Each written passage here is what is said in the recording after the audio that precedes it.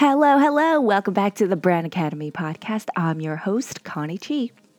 Today's podcast is being sponsored by the Chi Group, a global branding agency humanizing brands through experiences and immersive marketing.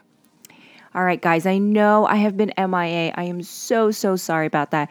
It's been a crazy whirlwind this 2018, and I've been just trying to keep up with everything from speaking to the launch of the new book, which is called Branding Without a Brand. By the way, my book is available on Amazon in print and Kindle, so make sure you check it out. All right, so in today's episode, let's get emotional. I want to talk about how brands can create emotions and why it's important. Brand experiences that tap into the emotions of our customers have this ability to create memories. Emotional experiences, they speak to the core of who we are as human beings. We're all emotional, right? If you think about this, emotions are also a very universal language. You can go anywhere in the world, and if you see somebody crying, you know they are sad. If you see them smiling, you know they are happy. The other thing, and we spoke about this briefly, was the fact that emotions tie into our memory. We can all recall memories of when we were excited, we were happy, we were scared, or even frightful.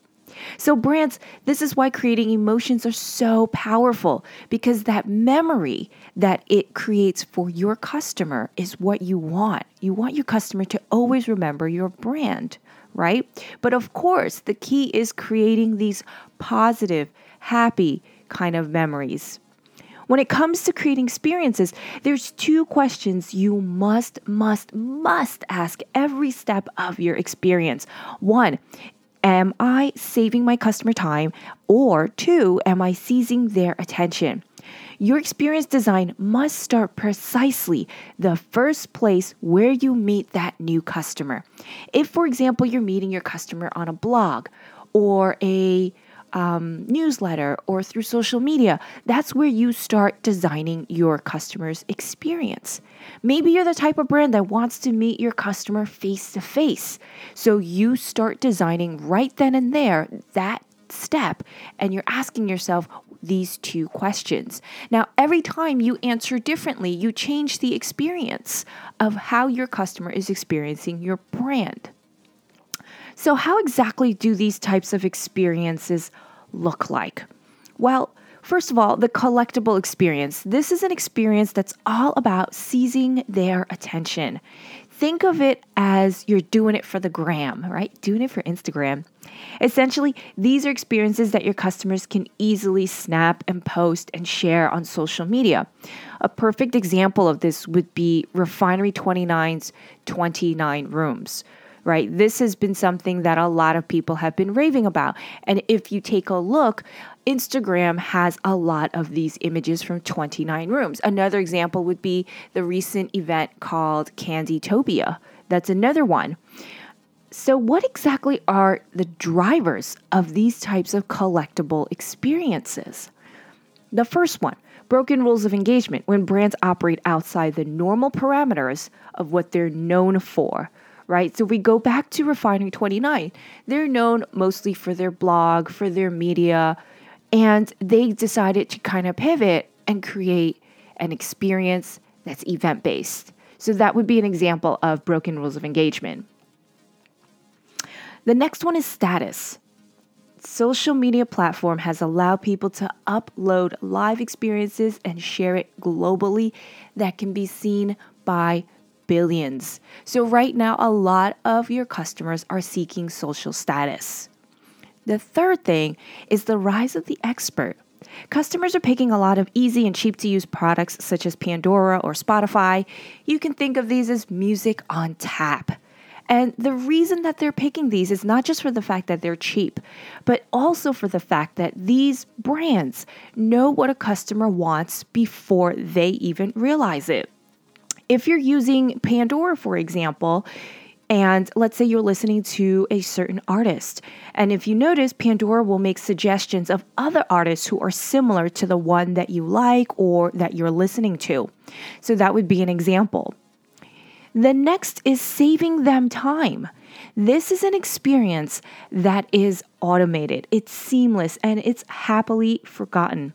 A lot of financial institutions use this because a lot of people have trouble saving money, right? So if they use these automated systems, it becomes easy to save money. In the beginning, your customers will absolutely love this experience. Take it away from them, they become irritated. So, what are the drivers for this type of experience? Well, you have the on demand economy. Customers are getting used to instant gratification. It's now not something that customers want, they expect it. So, you have to kind of build this in to your experience if you're going to be using an experience that's going to be saving them time. On top of that, with the on-demand economy, this is why brands such as Uber and Netflix are wildly successful. Because with one click, I, the customer, can fulfill my needs. And I can literally find anything on Amazon, right? So that's another reason why Amazon's huge. Verbal intelligence. This is using voice-activated products such as Google Home, Alexa, and Siri. Now, brands, keep in mind, VI is here to stay. It is not going anywhere. I'm going to give you an example that I actually recently experienced. So I call a bank to check up on my credit card, and they asked me to say my name. After I said it, the recording responds back to me stating that they're going to keep my voice on file now for security purposes, so the next time I call, they can verify that I am who I am. So I thought that was a cool kind of way of using VI. The third is it's cool to be busy. Busy is seen as a status symbol now.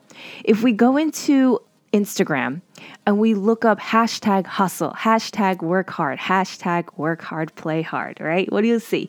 You'll see billions of posts attributed to these hashtags. So again, this speaks to a status symbol, right? So as you see, status symbol is going to be something that your customers will be seeking, and you want to kind of figure out how do you build that in to your brand experience.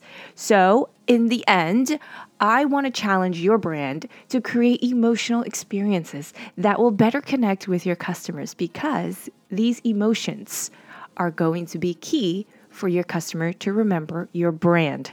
All right. So that's it for today. Thank you so much for tuning in. If you enjoyed this episode, I would appreciate if you could drop me a comment down below in the review section. Let me know what your thoughts are. And don't forget to follow the Chi Group on Twitter and also Instagram. All right, guys, bye for now. And I'll see you in the next episode.